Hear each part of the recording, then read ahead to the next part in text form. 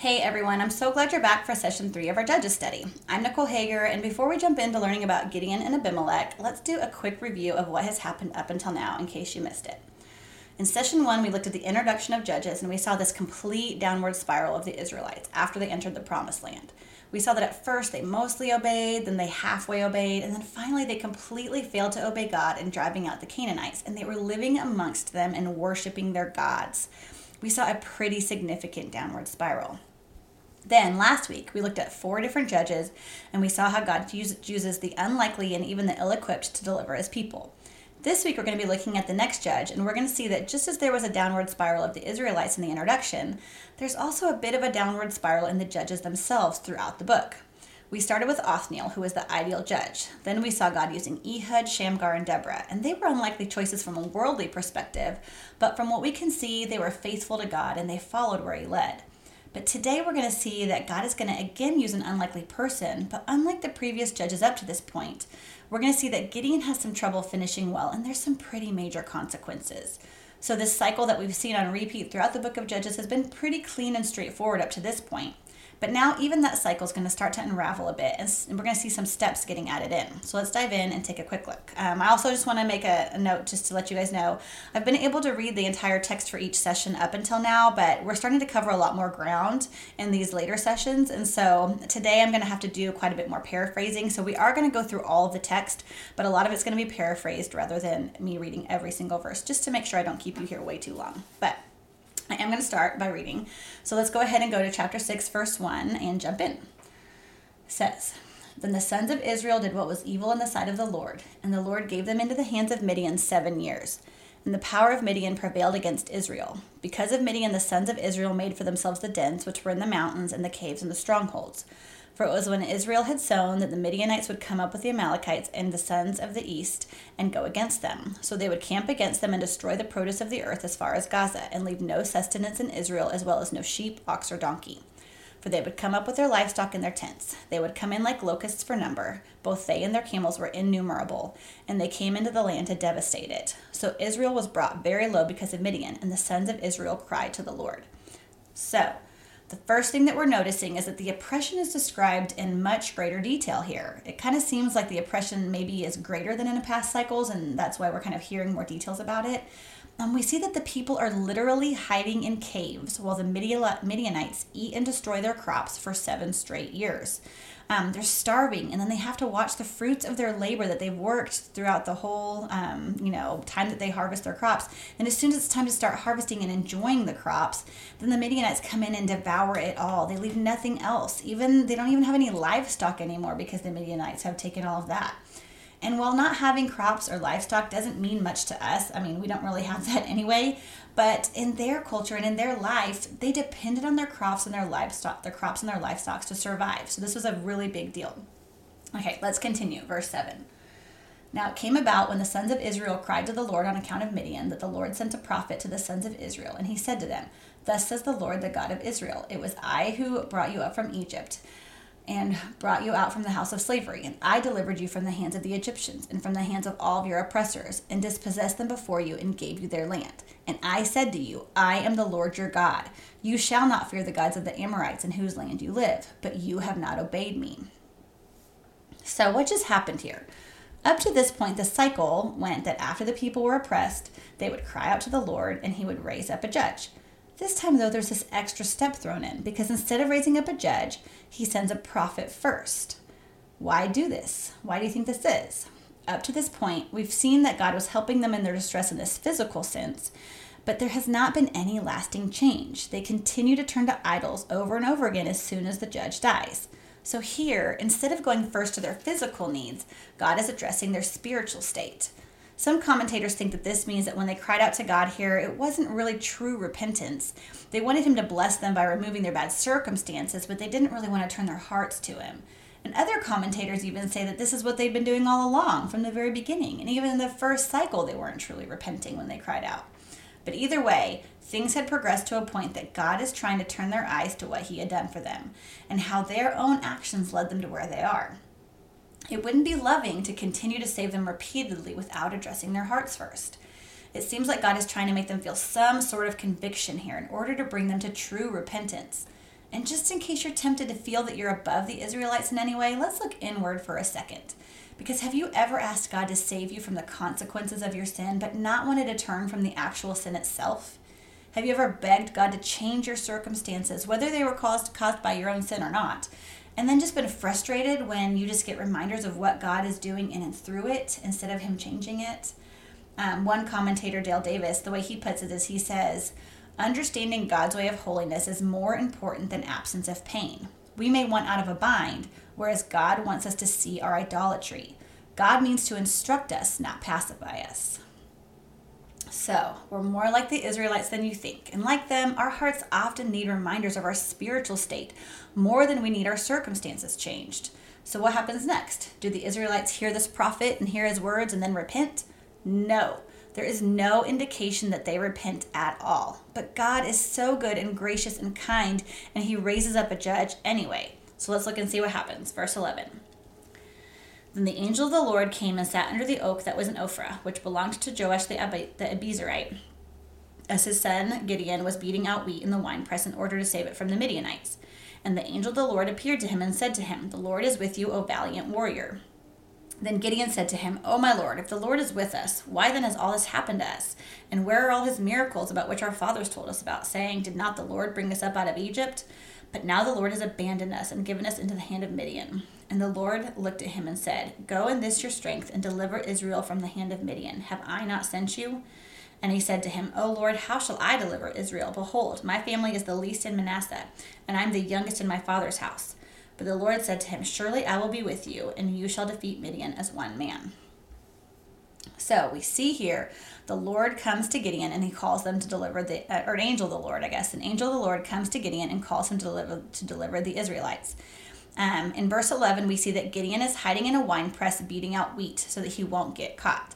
So from the moment we're introduced to him, we see him in what is most usually interpreted as an element of fear. He's hiding out in this wine press so he won't get caught while he beats out his wheat so that it won't get taken from him. And this is kind of a contrast to the very next verse, which the angel of the Lord calls him a valiant warrior. Other translations say mighty man of valor. So which is it? Is he fearful or is he a valiant warrior? Well, maybe the angel of the Lord is seeing something in him that God is going to draw out. Or maybe he's speaking some truth into him of what God is going to do to help him combat his fear. But however you interpret it, our first glimpse of him hiding in this wine press is definitely not looking like a valiant warrior, but that is what he is called by the angel of the Lord. So then we see that Gideon argues with the angel a little bit, and he points out all this evidence of why it seemed like the Lord had deserted them. So does it seem like he listened to the words of the prophet that had just been sent? Remember that prophet that God sent and reminded them of what he had done for them and how they kind of got themselves into this mess? Did it seem like those words sunk into Gideon? No, they had not. Gideon was still focused on his current circumstances, not his spiritual state. And he was not trying to turn his heart to God. But we're seeing so much of God's grace because God continues to pursue him. And finally, in this section, we see Gideon explaining why he's an unlikely choice, other than his fear that we're kind of seeing throughout the book. He tells the angel that he is the youngest one in his father's house, which is from the least important family in this tribe.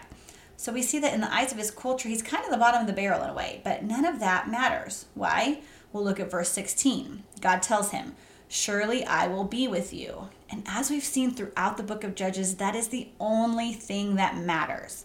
So let's continue. For the sake of time, I'm going to start paraphrasing here a bit. In verses 17 through 24, we see Gideon ask for a sign from the angel to prove that he was who he says he was. So he asks the angel to stay there while he prepares an offering. He butchers a goat and he prepares some meat. He bakes some bread and he makes broth. And if you have any experience cooking, you know that this would have taken a very long time. Remember also, they were experiencing an extreme famine. So to prepare this kind of offering was an enormous sacrifice. And he wouldn't have made this kind of sacrifice if he wasn't pretty sure that the angel was who he says he was. But he just needed that extra little bit of proof to be certain enough to be able to follow him. And he brings the offering, which again, this angel was sitting there for a very long time waiting for this. This wasn't just him running back into the house to get some food. This was a pretty significant weight. So he brings his offering, and the angel of the Lord touches it with his staff, and it's consumed with fire, and then he disappears. And Gideon is immediately afraid because he realizes that he was just looking on the Lord. And there's kind of some different views on, was this an angel of the Lord, or was this kind of Jesus pre-incarnate? But however you see it, and he knows that he's been looking on the Lord in some way. And so he's afraid, and he knows that nobody can look upon the Lord and live. But God tells him, it's okay, you're not going to die. And then Gideon builds an altar to the Lord. So this is sign number 1 that Gideon asks for from God to reassure him that it is truly God's instructions that he is following. So let's pick back up now in verse 25. Now the same night it came about that the Lord said to him, take your father's bull and a second bull 7 years old, and pull down the altar of Baal which belongs to your father, and cut down the Asherah that is beside it, and build an altar to the Lord your God on top of this stronghold in an orderly manner, and take a second bull and offer a burnt offering with the wood of the Asherah which you shall cut down. Then Gideon took 10 men of his servants and did as the Lord had spoken to him.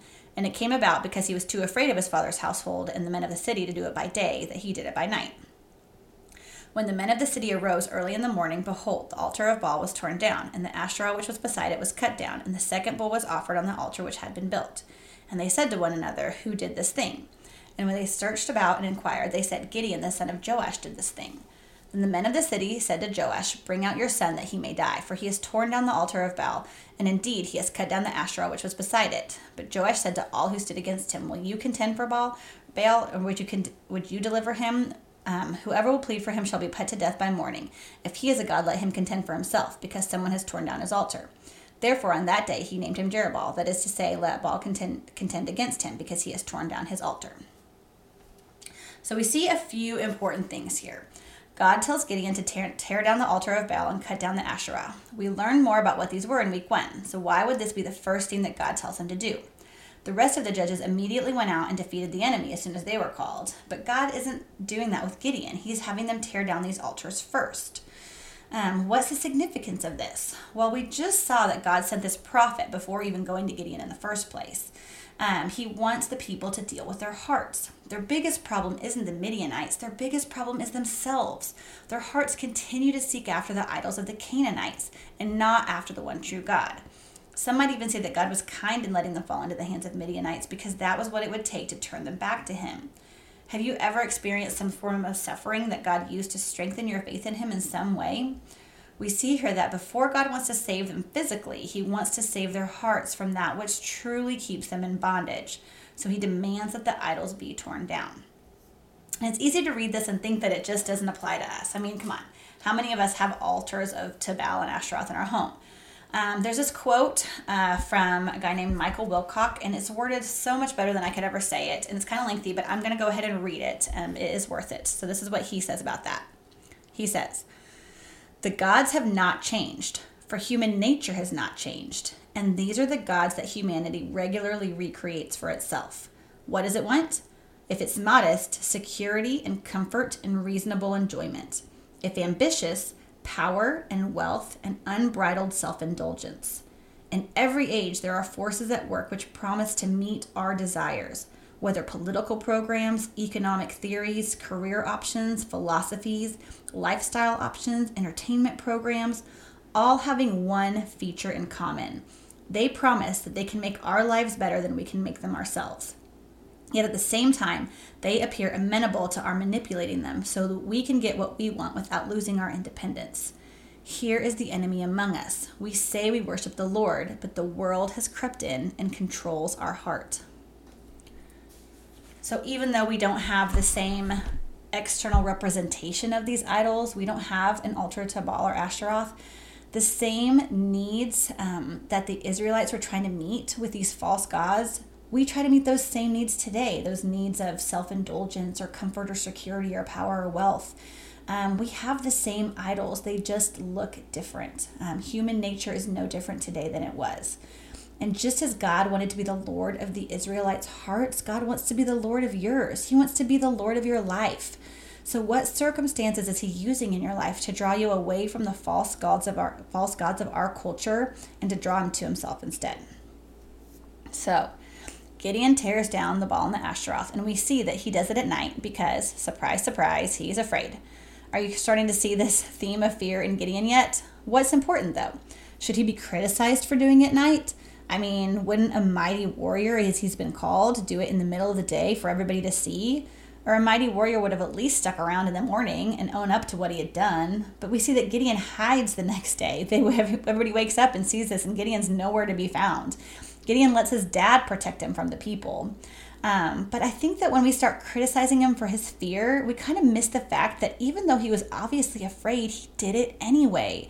We're seeing through Gideon that it's not the amount of faith or the strength of our faith that's important. It's the object of our faith that matters. Gideon obeyed and is going to continue to obey despite his fear. So he might not look like a mighty man of valor yet, but that's what God has declared him to be, and that is what God is molding him into. So when we focus on his fear, we make the story about a man. But when we focus on how God used him despite his fear, we make the story about his true hero, which is God. So then we see next that the armies form. Gideon assembles his men, and the enemy are camped nearby, so war is approaching. Now Gideon is going to ask for not one, but two more signs from God. First, he's going to ask that if God is going to deliver him as he has spoken, that he would give him a sign by making this fleece that he's going to lay down overnight be wet in the morning, but all the ground around him be dry. So he does. He lays out this fleece in the morning. The fleece is wet, and he can wring it out into a bowl, but all the ground around it is dry. So that should be good enough, right? Wrong. It is not good enough. And Gideon knows that he's kind of pushing the limits here. He knows he's not operating out of faith, because he basically says, in essence, "Ooh, don't be mad, but can I have just one more sign?" And he asks God this time to leave the floor wet, but only the fleece dry in the morning. And wool is very absorbing, so this would have been a lot more miraculous, because a fleece would have naturally soaked up any water around it. So for this to happen would have been highly unlikely. But again, we see that he lays out the fleece, and God answers by doing exactly what Gideon asked. So that we see Gideon is plagued by fear and doubt. And it's also been pointed out by some people that he's kind of acting a little bit like a Canaanite here, because an important part of Canaanite culture was to seek out signs and omens. So you can see, remember, he's been immersed in this culture, and he's kind of taking on some of those characteristics of the Canaanites and how he is approaching God. But we see again the kindness of God in that he gives Gideon the reassurance he needs and gives him the sign he asks for despite all of that. We see that God is going to equip those who he calls, and he's going to meet us where we're at. Tim Keller points out that unlike us, Gideon didn't have the entire Bible to tell him who God was. I mean, he had portions that were written up to that point. But he was the product of a culture that mixed truth about God with lies about Canaanite false gods. So there's probably a lot he didn't know or understand about who God was. And so in asking for this specific sign, he wasn't just flipping a coin to help him make a decision. He was asking God to strengthen his faith by showing him his nature and teaching him who he really is. So what does that mean for us? Should we ask for signs? Like if we don't know if we should take that job or marry that person, or do we get to lay out a fleece? No, that is not what this text is teaching us, because God is not our genie. Look at all of the times that Jesus does miracles in the New Testament. These seem to always be for the purpose of showing the people that he is who he says he is. They are meant to point to the power of God over creation and to draw people to saving faith. They're not simply to change their lives or their circumstances, although that definitely happened and that was part of it. But in the same way here, God gave Gideon this sign not to help him make a decision of what he was supposed to do, but he did this to show Gideon that he is who he says he is, and he can do what he says he can do. Think about us when we want to ask for signs. What are the things that we wish we could ask for signs for? Are they, God, I just want to know you more and who you are. I want to strengthen my faith. Not really. Usually when we want to ask for a sign, we're thinking about ourselves and our futures. We want to know what we should do, not have a greater understanding of who God is. Do you see the difference there? So while God tolerated Gideon asking for a sign to help strengthen his faith in who God is so that he'd be able to follow him, that does not give us permission to start throwing our own fleeces to try to discern our own futures. That's completely missing the point. Because the most important thing in our lives isn't these decisions that we make, even big ones about a job or a spouse. Those are important, but they're not the most important. The most important thing is, do we believe that God is who he says he is? And that seems to be what all of the miracles, signs, and wonders help people believe throughout the Bible. Okay, we're going to start moving a bit faster because we've only made it through one chapter and we still have 3 to go. So in chapter 7, we see that Gideon has gathered a great army of 32,000 people. God wants it to be clear, though, who should get the credit for the victory to come. He doesn't want it to be said that the army was great. Remember, he's trying to point his people back to himself. He wants it clear that he gives the army victory. So he tells Gideon to let any men who are afraid to go home. And we see that over 2/3 of the army leave. That's 22,000 people who were afraid and went home. So apparently Gideon was not the only one who struggled with fear. But this practice of allowing those who were afraid to leave was actually common in that time, and it served a good purpose. Because have you ever felt okay about a situation and had a peace about it, or weren't too worried, or maybe felt pretty brave, but then you start having people around you be pretty scared and freaked out, and then pretty soon you're pretty freaked out too, because fear is contagious. I know that we kind of know throughout history of a lot of armies that would arrest men for fleeing because of fear, and they would call it treason. But the Israelites considered it smart military strategy to send home the fearful. So now this army is down to 10,000, but that's still too large to ensure that God would get the glory. So God tells Gideon to bring them down to the water to drink. And those who lapped the water like a dog were to stay, but anyone who knelt down to drink were to be sent home. And only 300 lapped water like a dog, and the rest were sent home. Now, a lot of people have tried really hard to understand the significance of why he chose this as a reason to send people home. Like, what's the significance of those two types of drinking?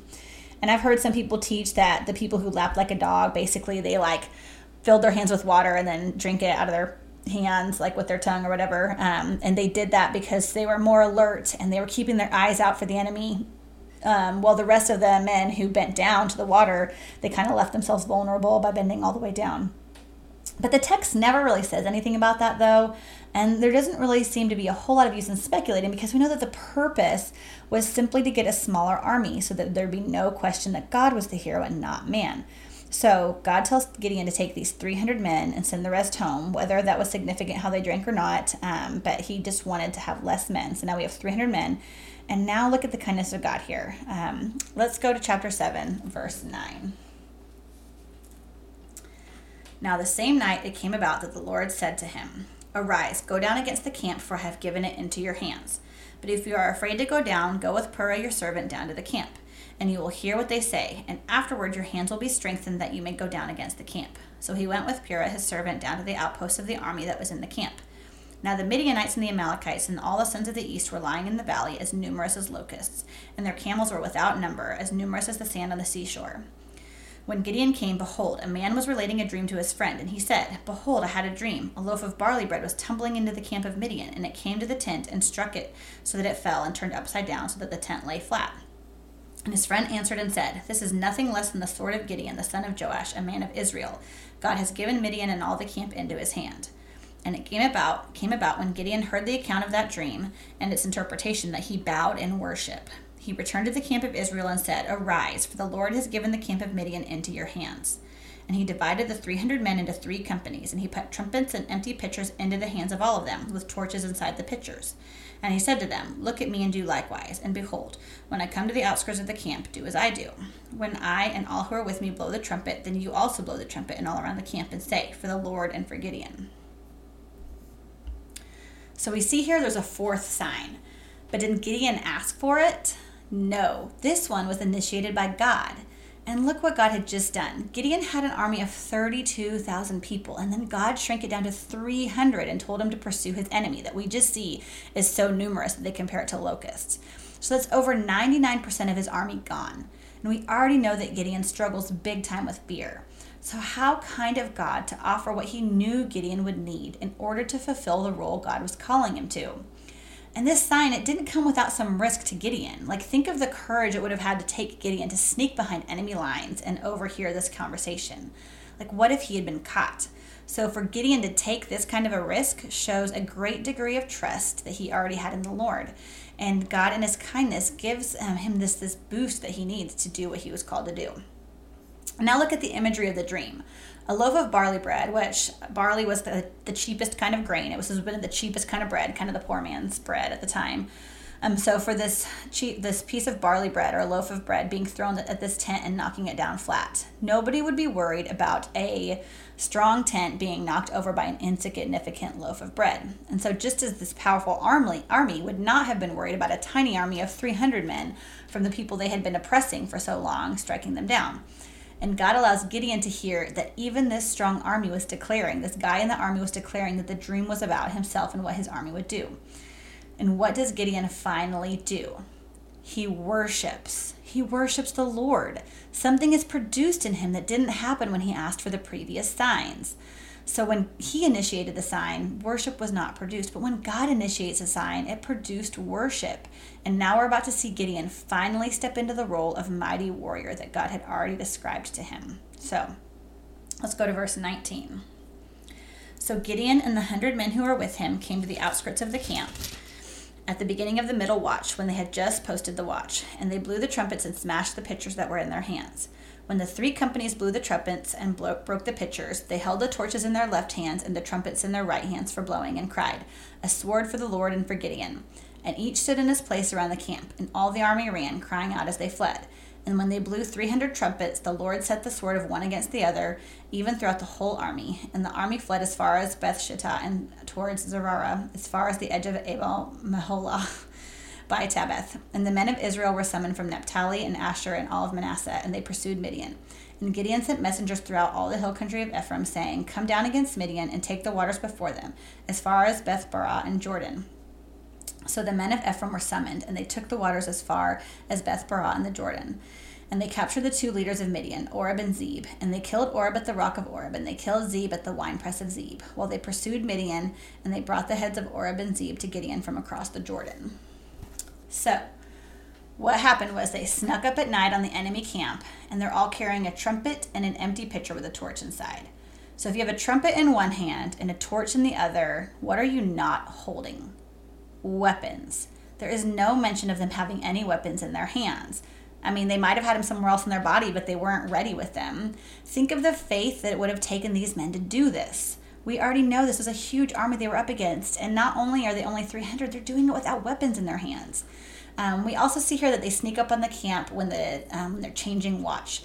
And this was really smart, because that meant that a third of the enemy would be sleeping, a third would be walking back to the tents feeling really tired because they had just had watch, and the third would be walking out to take their shift on watch, so they'd be kind of tired because they had just been sleeping. So when Gideon and his men start blowing these 300 trumpets and lighting their torches, what happens? Well, the people who were waking up would have heard what sounded like a much larger army than it really was.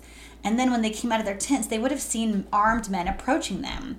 And because it was nighttime and dark, not to mention they had just been abruptly woken up from a sound sleep by all these trumpets, it would have been so easy to mistake their own men coming in from their watch with their weapons ready as an invader. And that's exactly what it looks like happened. So Gideon and his men basically stood there and watched this confused army fight themselves by mistake and kill each other themselves. And those who didn't fight or die all start to flee. So then, now that this army, who is what's left of them, is fleeing, we see Gideon call to the tribe of Ephraim to come and help catch the leaders of this Midianite army. So the leaders of the Midianite army, they were fleeing through the territory of Ephraim. And so Ephraim is able to catch the 2 leaders and kill them. Look at where the second leader was killed. He was killed in a wine press. Where did we first meet Gideon? Hiding inside of a wine press. So we see now that the wine press, which was originally the location for Gideon's weakness, is now a location where his strength is displayed, or more accurately, God's strength is displayed. We kind of see this coming full circle. Turn with me a minute just to Hebrews chapter 11. This section has been dubbed by many as kind of the Hall of Faith. This whole chapter basically has a lot of people throughout Scripture that are just listed and commended for their faith. And I want you to read with me verses 32 through 34. It says, and he's already listed a bunch of people for their faith, people, that like Moses and Abraham. And then he says, and what more shall I say? For time will fail me if I tell of Gideon, Barak, Samson, and Jephthah, of David and Samuel and the prophets, who by faith conquered kingdoms, performed acts of righteousness, obtained promises, and shut the mouths of lions. So Gideon, despite his fear, and despite the fact that he needed 4 signs from God, he's commended for his faith. Now, a lot of people don't know what to do with this, because how can he be commended for faith when he seems to need so much convincing? And not to mention, he's got the not-so-stellar ending, which we're about to get to. Well, remember what we've seen in the Judges so far, and what we see throughout all of Scripture. God uses the weak to shame the strong. His power was perfectly displayed in Gideon's weakness as he used him to conquer kingdoms and raised him into the valiant warrior that he called him at the beginning of chapter 7. So, that brings us now to where things begin to take a turn. We're about to see that Gideon has some significant flaws in how he begins to rule, and there's some pretty big consequences. Up until now in the Judges cycles, once the enemy was defeated, the land experienced rest as the people followed God for as long as the judge was alive. But with Gideon, though, we're going to see that, yes, there is some time of rest, but the people are going to start backsliding while he's still alive. And then his time of rule after this miraculous defeat was so flawed and so messy. And the time after that was such a train wreck that we're given all of these details in 2 whole chapters. Every judge up to this point has had their time of rule described in a single verse. So let's see where things start to go wrong. I'm going to sum up the first half of chapter 8 for you for the sake of time, and I'm just going to trust that you've already read and studied it. But the men of Ephraim are a little upset with Gideon for not calling them to the fight originally. They kind of got pulled in after the fight began because the leaders of this enemy army were happening to escape near or through Ephraim's territory. So Gideon had called them in to help, and they're pretty mad, why didn't you call us at the beginning? So Gideon kind of has to do some smooth talking to settle down their bruised egos. He says, hey, what was I able to do in comparison with you? What I did was nothing. You guys are the ones who killed the leaders. And so he's kind of having to help their egos a little bit. Because what was happening? Well, does it sound like they were concerned about God's glory and God's victory and God getting recognition for what happened? No. They were upset that they weren't getting recognition or they weren't getting glory for this victory. They wanted the glory for themselves. So Gideon pacifies them, and then he takes his 300 men to find the 2 enemy kings, because we saw Ephraim took care of the leaders of the armies of the Midianites and the Amalekites, but now Gideon and his men were pursuing the kings to finish the job. And remember, they were starving because they had had this time of famine for years and years. Their crops had been stolen for so long, and now they'd been out fighting for a long time, and they'd probably run out of food. So as they're pursuing these 2 kings, they kind of stop in 2 different cities, and they ask these cities to help them out and give them some bread, just so that they can do what they're trying to do. And both of these cities, Israelite cities, respond the same way. They both kind of say, well, are the hands of these kings already in your hands that we should give you bread for your army? So we see that the Israelite people in these cities aren't willing to help feed the army that is saving them from their current oppression. And in both cities, how does Gideon respond? Does he respond well? Not really. He responds with anger and threats to come back and enact some sort of vengeance on each city because they wouldn't help him. So now to us, when we see what these cities did, it seems pretty awful. Why in the world wouldn't they help feed these starving men? These men were trying to help them at great personal risk. What's going on here?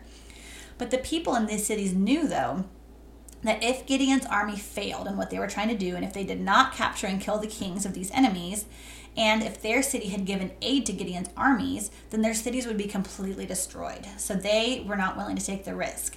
So it's not like they were just being jerks and not willing to give some bread to this army, but they also were not showing any trust in God, that he was who he said he was and that he would do what he promised to do. So they looked at this army of only 300 men led by the youngest son and the weakest clan in the tribe of Manasseh, and they didn't want to take any chances. They looked at what they could see with no thought about what God was doing, and they stepped back and they choose not to help. And then we see that Gideon has a bit of a temper that we had not seen before. Because think about what previous judges that we know were good leaders had done. Think about Othniel, back in the book of Joshua. We talked about this in the first week. Whenever all of the Israelites were doubting that God could save them from their enemy, Othniel stands up and says, no, believe in God. God is with us. God will help us. God is going to do what he promised to do. He is a voice that tries to point them back to God. Is that what we see Gideon doing? No, not at all. Instead, he threatens to come back and to beat them with thorns and briars, which, by the way, is a Canaanite practice. And then he threatens to tear down their altars. So does this sound like a man who is trying to turn the people to God? Or does it sound like a man after vengeance? I think it's the vengeance one. And then we see that when he does end up capturing and killing the 2 kings, he's true to his word. So he captures these kings, he kills them, and then he comes back to both of these cities. He beats the men as he said he would, he tears down the altars as he said he would, and then he goes even farther and he kills the men of the second city. So notice what's happening here. The battle wasn't even over as Gideon chased down these 2 enemy kings, but who is he fighting with? He's fighting his own people. The tribe of Ephraim is upset because they're worried about their own status. And these 2 cities aren't willing to help because they're worried about their own security. And nobody seems to be praising God for the victory he just gave them. And now the Israelites are killing each other. This is a big digression from cycles of the previous judges. And what about Gideon? What does this show us about him? Well, again, is he upset that these cities aren't trusting that God can finish the job? Is he worried about their lack of faith? Or is his head getting bigger? And now he's angry that he's not getting the respect from these cities that he feels he deserved. Remember, he's not reminding them of God's faithfulness like Judges in the past. Instead, he basically says, you don't think I can do it? I'll show you. You're going to see my wrath.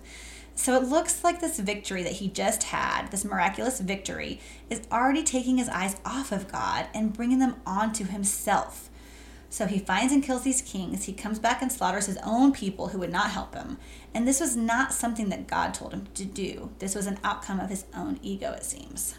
So after this entire battle is over and the Israelites are free from the oppression of the Midianites, we see one last great moment for Gideon. The people, they're so happy about what's happened. They're so happy that they're free of this oppression, and they're just praising Gideon, and they want to make him their king. And not just that, they want him to start a line of kings that would descend from him. But who is supposed to be their king? God is. And who did God go to great lengths to ensure that he would get the credit for delivering the Israelites? Himself. God did everything possible to make sure that God would get the credit for this victory. Everything God did was so that the people would turn back to him. But we see here that they're giving Gideon the credit for the victory and not God. They want to make Gideon their king, not trust God as their king. They even say to Gideon, for you Gideon, for you have delivered us from the hand of Midian. So then Gideon makes this powerful statement. In verse 23, he says, I will not rule over you, nor shall my son rule over you. The Lord shall rule over you. What a great moment for Gideon. He's turning their eyes back to their true Savior, and he denies the role of king. Or does he? Let's look at what happens immediately after he denies the role of king. The very next word is yet. He denied the role, yet. He claimed God would be their king, yet he then begins to act the way a king would act. He starts to assume the honor that would have been due to a king, and even more so. First, Gideon asked for everyone to give him an earring from their spoil, and he uses all of them for him to make for himself an ephod. He's collecting wealth from the battle, and that's exactly what a king would have done. And then he goes and he makes an ephod for himself, which is beyond even the role of a king. Because an ephod was a garment covered in jewels that the high priest would wear. It had a pouch that contained these two stones that were used to discern God's will for his people. So an ephod was tied to hearing from God and passing along God's direction to the Israelites. And there was one of them, and it belonged to the high priest, who lived in another city at this time. So in making an ephod for himself, Gideon is kind of trying to make himself God's mouthpiece to the Israelites, even though they already had a rightful high priest in another city with that purpose. So do you see him kind of grasping at power that God did not give him? And we see that this ephod becomes a snare to him and his family. So he no longer seems to be worshiping and serving God. Rather, he's using God to gain power and authority. And if you're not convinced yet, look at what else he does. We see in verse 30 that he had 70 sons by many wives, and he had a concubine as well. So having that many wives was what people who were aspiring to kingship did. And what does he name his son by his concubine? Abimelech. And I think I had you guys look this up. It literally means my father is king. So clearly, even though Gideon knew that God was supposed to be king, and he publicly declared that, he didn't truly take to heart his own words, and he functionally lived out the very kingship he denied. And the cycle of Gideon ends just as the rest have ended. There's a period of peace while he's alive, which enjoy that period of peace now because this is the last period of rest that there's going to be in the book of Judges. And then once he dies, the Israelites, what do you think they do? Of course, they turn from God and they worship the Baals. And not only do they forget what God had done, they start to deal poorly with Gideon's family. They forget what he has done, and we start to see a major digression in the cycle. So that brings us to chapter 9, Gideon's son Abimelech. This whole chapter does not give an account of a judge that God had raised up, like what we've seen so far. Instead, we're going to see an account of a man who claimed kingship for himself with no indication of seeking after God in any way. Every judge we have read about was chosen by God. Abimelech chooses himself. And remember, there was no monarchy. God was supposed to be Israel's king, as Gideon declared. But Abimelech claims kingship for himself, essentially denying God's kingship or rule over the Israelites. God raised up the judges by his power. So when he would raise up a judge, he was the one empowering them. Where did Abimelech get his power? Well, he got it with money that he stole from the temple of a false god, and he uses that money to hire some worthless and reckless fellows to help him around. And if all of this isn't enough, he kills almost all of his 70 brothers to ensure that no other descendants of Gideon could claim the throne, which is interesting because Gideon wasn't king, right? There should be no descendants of the throne, right? Right. Again, what Gideon denied in his words, he embraced by his actions, and now his sons are paying the price. And finally, above all this all takes place in a town called Shechem, which is the very place where, in other parts of the Bible, before all this happened, God told Abraham long ago in this same area that he was going to give him this promised land. It was the place where the first altar of the Lord was built in the promised land, and it was a place that Tim Keller describes as the spiritual center and thermometer of Israel. So it's very significant that this is where chapter 9 takes place. The very place where kind of God promises them this promised land is the very place where everything starts to kind of unravel. So after Abimelech becomes the king, there's one brother that he didn't kill, Jotham, and Jotham tells a parable to all the men there. It's also worth noting that while the name Abimelech means son of the king, the name Jotham means the Lord is perfect, the Lord is blameless. So he's kind of this voice of reason, a voice pointing everybody back to God in the middle of this circus that's kind of unfolding. So he's trying to turn them back to God, and he tells the parable of an olive tree, a fig tree, and a vine, which are all useful plants with beneficial purposes, and they're all passing over the chance to be king. And then there's a thorn bush, or briar, which is not a useful plant, but a harmful one, and it becomes king. And even though it can't provide the shade it offers the other trees, because it only grows a few feet tall, it's kind of saying, come rest under my shade. It's giving these empty promises when it's really only going to cause harm and destruction. So Jotham is trying to make the people see this huge mistake that they're making and making Abimelech king over them. He tells them, if you've made this choice with truth and integrity, which they hadn't, he hopes that they all rejoice. And then he tells them in verse 20, but if not, let out from the men of Shechem and from Beth Milo and let fire come out from the men of Shechem and from Beth Milo and consume Abimelech. Then Jotham goes and hides because he knows he will suffer the same fate as his brothers as if he stays. So he kind of goes and takes some hiding, which I do not blame him. And then we see that Abimelech rules for 3 years, which seems like a very long time to be in this situation. But God is not about to let these appalling acts go unpunished. He's also not going to let the acts of the people of Shechem go unpunished because they are the ones who embraced him as king. Nobody was out there saying, no, what about God? Like they all just said, yes, you be our king. So he's not going to let that go unpunished either. So he sets in motion Abimelech's and Shechem's downfall by sending an evil spirit between them. The men begin to turn against Abimelech, and we see that the men start robbing people along the road while waiting to ambush him. So kind of what's happening here is Abimelech has left the city for a while. He's gone out of town. And one of the marks of a good leader is that it was safe to travel. But when it's not even safe to travel somewhere and you are in fear of getting robbed, that is kind of a sign that your leader is not doing his job. So these men, they go out there and start robbing people along the road to start to stir people up against Abimelech. And then after this, another man named Gaal starts to pursue the kingship for himself. And he kind of gets a large following of men behind him who have all turned from Abimelech. And so while Abimelech is gone and Gaal tries to kind of round all these people up, and they all get excited because they're going to kind of take over the throne, and they all get drunk. And they start really bad mouthing Abimelech and talking about how they're going to remove him from the throne and they're going to take over. Well, Abimelech hears about this, he gets upset, and the city leader has his plan, and so he goes along with it. He lies in wait with his men in a field, and then when morning comes, they come out and they rush against all these men who have sided with Gaal and kill them. But that wasn't enough for Abimelech. You would think, okay, these are the people who are kind of trying to overthrow me. I've dealt with them. We're good to go. No, that was not enough. Because the next day he starts to see just regular, everyday people go out to the fields to do their work. And he decides he needs to kill them too. So he begins killing all of the workers in the fields, just regular, everyday people who had nothing to do with this whole plot to overthrow him.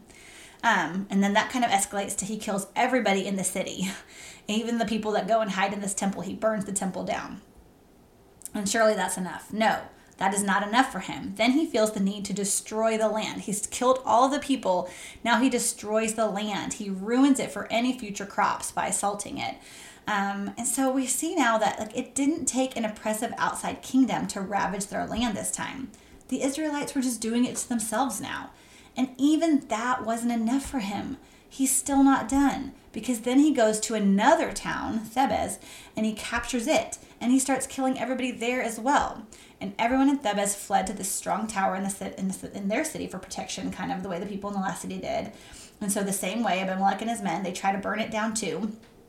But this time, there's a woman in the tower who throws down a large stone.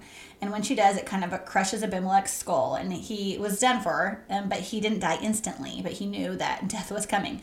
And because we know that, we learned last week that to be killed by a woman was the most humiliating death for a warrior in that culture, he asked for his armor bearer to finish the job and slay him so that it would never be said that a woman killed him. And this is how the false kingship ends that he had started. Everybody who was still alive just went home. And while we're told throughout the book, we don't see God's actions and the leaders of the men of the city. Like, we don't hear them talking about God. Nobody's following God. We're hearing the story about what the people did, but we're not hearing about God. But we do know, because of a couple of verses in there, that God was most certainly present. He was using Abimelech and the men of Shechem for his purposes. He used each of them to enact his just judgment on the other, even though they might not have been aware of that. The Israelites needed saving, but this time it wasn't from this outside oppressor. They needed saving from themselves. And God sees to it that Abimelech and the people of Shechem are given justice for what they have done. So, we've had 5 judges now in this book. Does it seem like the Israelites are any closer to seeking after God on their own? No, it's so the opposite. They are falling apart. What just happened in chapter 9 was a total train wreck. They have completely abandoned their God. But we see the kindness and the grace of God if we look at just the first few verses of chapter 10. Because when he gives them Tola and Jair to judge them, as Tim Keller puts it, they have sunk to the depths, and they are not even crying out in repentance. Yet God sends them Tola and Jair to be the judge saviors that they're not even asking for. But no enemy is named. Who did Tola raise to save Israel from? Chapter 9 gives us the answer. Tola saved Israel from itself. Let's pray. God, thank you so much for your incredible grace and how much you extend your grace time and time again when, like the Israelites, we do not deserve it. And we are constantly seeking after false gods in our culture and turning away from you.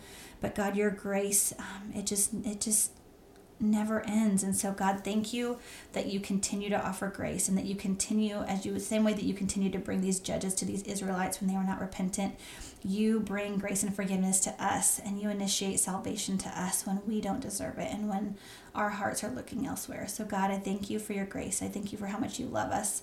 I pray that we would be changed by the book of Judges. I pray that more and more we would see how we are not so different from the Israelites, and that we would see how good you are and how loving and how gracious you are, and that our hearts would fall more and more in love with you as a result of this study, Lord. God, we love you and pray that you would continue to be with us as we continue study. It's in your name we pray. Amen.